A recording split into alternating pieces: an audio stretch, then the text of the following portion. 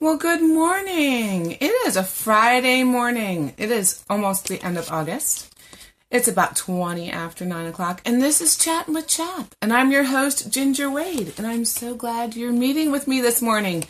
I am glad that I can meet with you this Friday morning, because in a few weeks, I won't be able to meet on Friday morning because co-op will have started, and that's where I will be. But I am glad to be with you here this morning. And you know what? I've been getting lots of messages and questions about getting started in the law and rules and, what people have to do. So I think I'm going to do like a tip of the day for the next few videos at least. Maybe I'll just continue that. But here's the thing that came up recently that I wanted to give you the tip of the day or the reminder of the day for homeschooling in Pennsylvania. So the question came in was, when can I start counting my days for this school year? So that's actually a two-pronged question. It's based upon whether or not you're a returning homeschooler or a new homeschooler. So let me define returning homeschooler for you.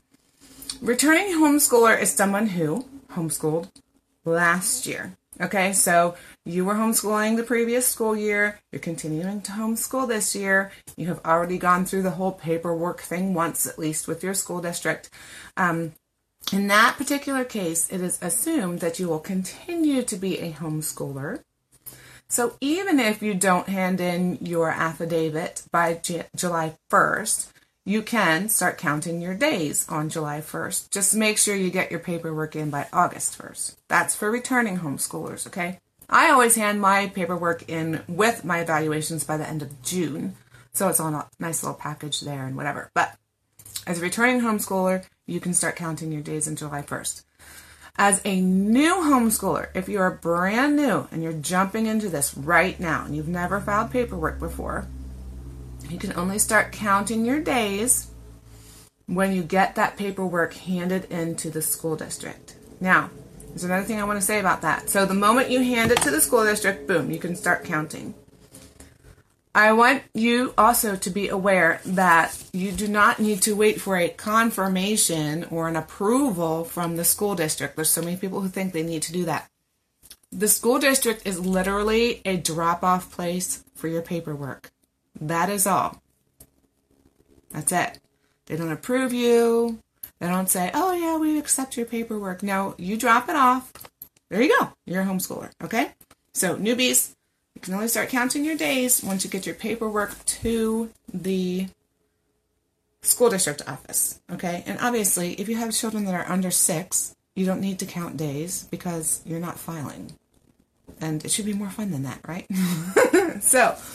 Okay, so on to the topic at hand today. So as you know, we are the Christian Homeschool Association of Pennsylvania. So why is the Christian in there? Why aren't we just like the Homeschool Association of Pennsylvania people? Yippee! Then we can be happy, right? So we are the Christian Homeschool Association of Pennsylvania, which if you had gone to convention in days of yore, the header to our speakers would have said, we are your trusted advocate for Christian homeschooling in the state of Pennsylvania. And it might even still say that. I actually don't remember, even though I'm the one that records them. And it's Christian home education. We as parents desire to train our children up in the way they should go according to God's word. Christian education, right? So we are all about Christian education. So when we have our children at home, learning about the world is all from a biblical perspective. It's all from God created. God did this. God wants order. That's why math works out so awesomely. That's what I love about math. But there's creativity within the creation too. And it's just wonderful to have that biblical worldview as you're training your children. So as Christians, if you're looking at Deuteronomy 6 or Proverbs 22:6, train your child up in the way they should go, or, train your children as you sit, as you stand, as you walk, as you lie down. And it says to teach your children to love the Lord with all your heart, soul, strength, and mind. And all of these things, that is what we are doing as educators of our children We are training them according to a biblical framework. So if we don't do that, what is it that we're doing? Like in government school, what are they doing? Because, we know that they're not allowed to do that in government school. So what are the angles that are coming out in a government school? Well, there's just 4 things that I thought of. I know there's tons of different things, but 4 let's say cultural kind of attitudes that are out there kind of guiding the way people are thinking. One of the ones, and this has been around forever, and it's in all the little princess movies, follow your heart. Follow your heart and do what you want to do no matter what. Be happy and do what you want to do. One of the other messages that is huge right now is to not take responsibility for your actions. It's always someone else's fault. And unfortunately, we are seeing this in the highest levels of governorship, or however you want to say it, in our land. The highest people who are leading and guiding our country are doing this blame shifting type of thing. The next one that's big right now too is what I believe, whether it's actually true according to scripture or not. Now, not everyone's a Christian, but the general thought is whatever I believe, everyone else has to affirm it and support it, or they're my enemy. So if you don't think like me, or you have a differing opinion, you're my enemy. That's the cultural thought right now. And one of the other ones too that I was picking up on some other homeschool posts earlier this week or last week was, I need to love myself because only then can I love others. Self-love, this whole self-love, love myself kind of a thing. And I know there's different thoughts in this type of thing, but, bear with me. Let's go through these 4 and think about them. So this is what the culture is telling us. And if we're not biblically training our children, and we're culturally training them, are they being influenced by media, or they're in a government school, or, wherever it is that they're getting these cultural influences, let's hold them up to the light, right? Let's hold them up to Scripture. So what does Scripture say about just these 4 things that I brought up this morning? Well, let's take a look. I looked at Jeremiah 9. This popped into my head. I looked it up to find it. And I don't know if you guys remember Dee from years ago. I remember when Dee had to start using glasses in our show. Oh, guess what, guys? I'm there. So I'm going to pop on my glasses so I can read the Scripture to you. All right, so Jeremiah 17:9, the heart is deceitful above all things and beyond cure. Who can understand it? Okay, so if we're thinking about follow your heart, do what you want to do, but Jeremiah is telling us that our heart is deceitful. I say wicked is what sticks in my brain. Above all things and beyond cure? I don't know that I'm going to be following my heart. I don't think it's very reliable. If you look at Psalm 14, too, it also says that no one does good, not even one. So if you're a Christian and you're training your children to follow Christ, you're looking at the biblical worldview, the follow your heart thing does not hold up. All right, it doesn't hold up to Scripture. Well, let's look at the rest of my scriptures are from 1 John. Man, 1 John is great. You should totally study 1 John. So the second one was, don't take responsibility for your actions. It's always someone else's fault that things went wrong or whatever. Well, I was thinking about this, and I remembered 1 John 1. Now, 1 John is a letter. It's not the gospel. It's one of the little ones near the back, near Revelation. So 1 John chapter 8, if we claim to be without sin, we deceive ourselves, and the truth is not in us. All right? So the blame shifting, it's not my fault. I didn't do anything wrong. Well, that doesn't hold up to Scripture either, does it? So it's like, no, it says right here, we all sin. And it said in Psalm 14, which I mentioned before, we all sin. We can't shift the blame because we have to take responsibility, because we have to acknowledge that we sin. And that's in here in 1 John. So the next one was what I believe, whether it's true or not. Everyone else must affirm and support, or they are my enemies. So the part of this that I'm going to just touch on right now is the part about you're my enemy. If you don't think like me, you're my enemy. So if we're looking at 1 John chapter 2, starting at verse 9, it says, anyone who claims to be in the light but hates his brother is still in the darkness. So if we as Christians hate those who don't have the same opinion as us, you're still in the dark, according to what Scripture says. You aren't walking in the light. You aren't walking with Jesus. And then we move to number 4. We can only love because God first loved us. 1 John 4:19. So I just read right what it is. We can only love because God first loved us. We don't love ourselves first, and therefore we can love other people. We love God, and we accept God's love for us, and then we are able to love others. So it's loving God above all things that makes us able to love others and to love ourselves, really, because we have to understand the depth of God's love for us. And that comes from learning from this. So as a Christian, this is the angle you need to be coming for. This is the angle you need to be looking at. When you see these messages that are coming from the culture, you need to compare it to what Scripture says. So it's the depth of Christ's love that gives us the ability to love. His willingness to die for us on the cross, his willingness to take up the torture, the pain, the punishment for our sin. The depth of that love makes us able to love other people, because Christ didn't die just for me. He died for everyone. So if he's willing to die for me and I understand that, then it helps me to understand the depth of his love for everyone else. And that helps me to love them too, because I'm so grateful for how he loved me. So the warning in John chapter 2, if we go back to 1 John chapter 2, starting at verse 15, it talks about do not love the world or anything in the world.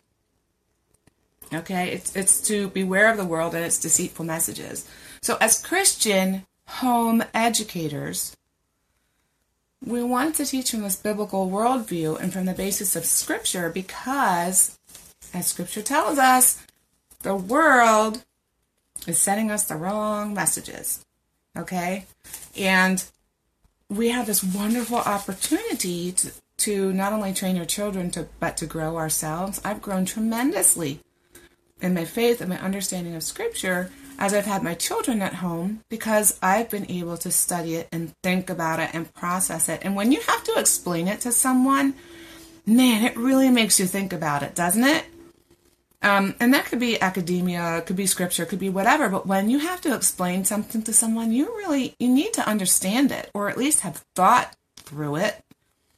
So as a parent, when you're teaching anything, it enables you to learn the subject that much better. So all these years of doing videos with you guys, I have learned so much more about the law and Scripture and just about the things that you guys need to hear about.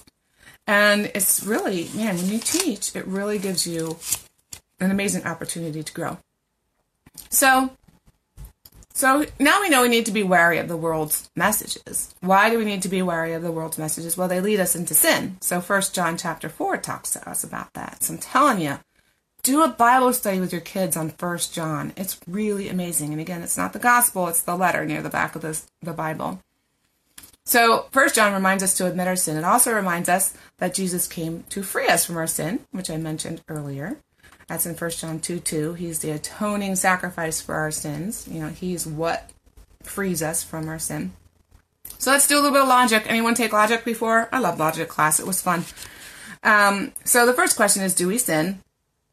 And yeah, we covered that. The heart is wicked, right? That's why you can't follow your heart. And who frees us from that? Well, I just mentioned it. 1 John chapter 2, verse 2. Jesus is our atoning sacrifice, right? So if we want to be free from that sin, if you are a Christian, you believe in Christ because he frees you from your sins, right? So we need Jesus. You need Jesus, leader, mama, supervisor, dad. Do your children need Jesus? Absolutely. Does the rest of the world need Jesus? Absolutely. So we all need Jesus, and Jesus died for each one of us, and that's the realization of the depth of his love for each person is what enables us to love others more. So each one of us needs Christ. And in your education, that's the foundation. We talked about foundational things. That belief in Christ and acceptance of forgiveness for our sins is the basis. The fear of the Lord is the beginning of wisdom. That's from Proverbs. That goes right with it. Okay, so are you aware of that need? Do you know personally your need for Jesus? Are you teaching your kids about that? Are you going through scriptures with them? And sometimes it could seem hard to talk to your kids about these types of things. But I'm telling you, it's the most important foundational thing that in your educational journey with your children that they need. Like to prepare them to be functional adults. It is the most important thing. And the world's messages are so tantalizing and they're so tempting and they look so good. And you know what? They seem to make sense. They really seem to make sense.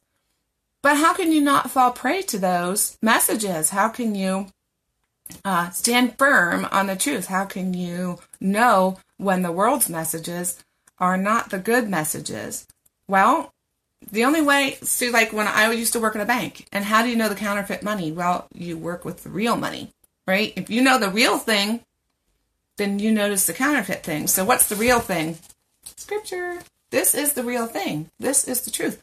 When you're in here and learning this and growing in it with your children, when you see a counterfeit, like follow your heart, when I hear that now, I'm like, oh, it just sends off these buzzers and rings and flags and all this stuff on my head. I'm like, no. So when you're in there studying the Word, you know when the counterfeit stuff pops up. Okay? And that comes up in 1 John chapter 5, verses 1 through 5. Everyone born of God overcomes the world. That's in verse 4. Everyone born of God overcomes the world. When you're studying Scripture and you're accepting Christ as your Savior, you will overcome the world. You need Jesus. Your spouse needs Jesus. Your children need Jesus. There's no doubt about it. There's no doubt about it. So spend time in the Word. Get to know Jesus. Get to know Jesus. As I was thinking about this and getting my notes together for this, and I was studying, I couldn't believe how all those points that just popped into my head at the beginning were mostly covered in just the book of 1 John. I was like, wow, this is amazing. And let me tell you, there's no such thing as coincidence. God planned that out for me because he does that all the time because he's awesome. So I just suggest read through 1 John with your kids and talk through it and understand and discuss all these things. There's so much good things in 1 John for you to study. He has so much to say about it, about Jesus' love for you, and then how that transforms us and changes how we interact with the world and how we respond to the world. So spend your time in Scripture. Spend your time in prayer. Be still with God, okay? Like I said in my last video about refocusing through prayer, man, if stuff is getting crazy for you, just pause. There's a story about the Wesley brothers, Charles Wesley and I think it's John Wesley. Huge family. And the mother used to just be like, oh, Jesus. So she would throw her apron up over her head in the middle of the kitchen and just pray. And then when the kids saw the apron up over her head, it was like her little private space, mobile private space. Oh, don't interrupt Mom. She's praying. So something like that. Whatever. I know we don't wear aprons, but maybe you should start wearing one so you can do this. But just stop. Stop. When it starts getting crazy, stop. Take a moment with Jesus. Recharge. Plug in. Get connected with Jesus. He makes all the difference. He makes all the difference. So, and I wanted to mention Matthew 6:33. Seek first the kingdom, and all these things will be given to you. So, as we are educating our children, seek God first. Seek His direction for, maybe what curriculum to use and that kind of thing. But as you're working with your children, seek Him first together. That's the first thing. And you know what? Our whole world is about God. Our whole relationship with it, our life. Once you've given yourself to Christ, you've given yourself to Christ, right? All of our lives goes with Christ. It's like our purpose for CHAP is to train our children to follow Christ in all of life, right? So that's what we're doing. That's why we're home educating.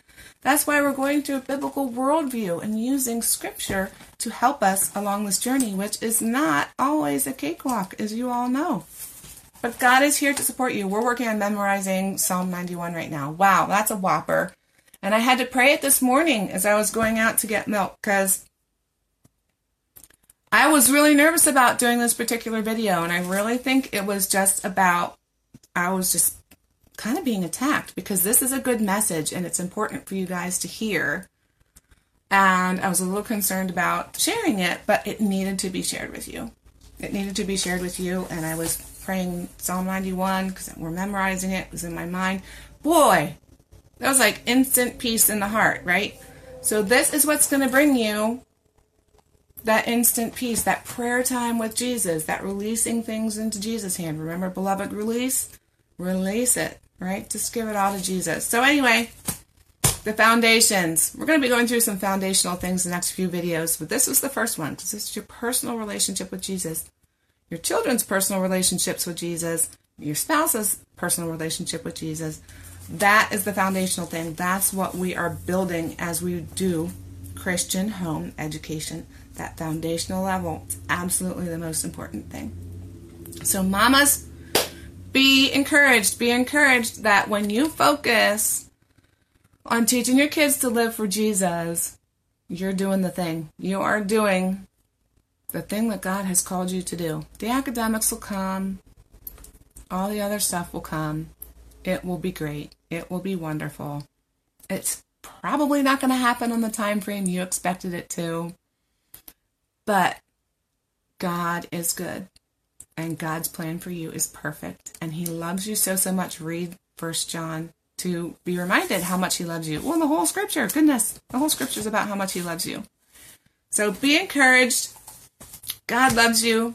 Get the foundational things first. And remember, keep training your kids, and yourself to follow Christ in all of life, right? Because that's why we're doing what we're doing. All right, take care, everybody. Have a great weekend. And enjoy the beginning of your school year and those first few weeks of shifting gears and getting back into the groove. It'll be great. And I will see you next week. Oh, thank you, Patty. You're sweet. All right. Bye, everybody. Bye.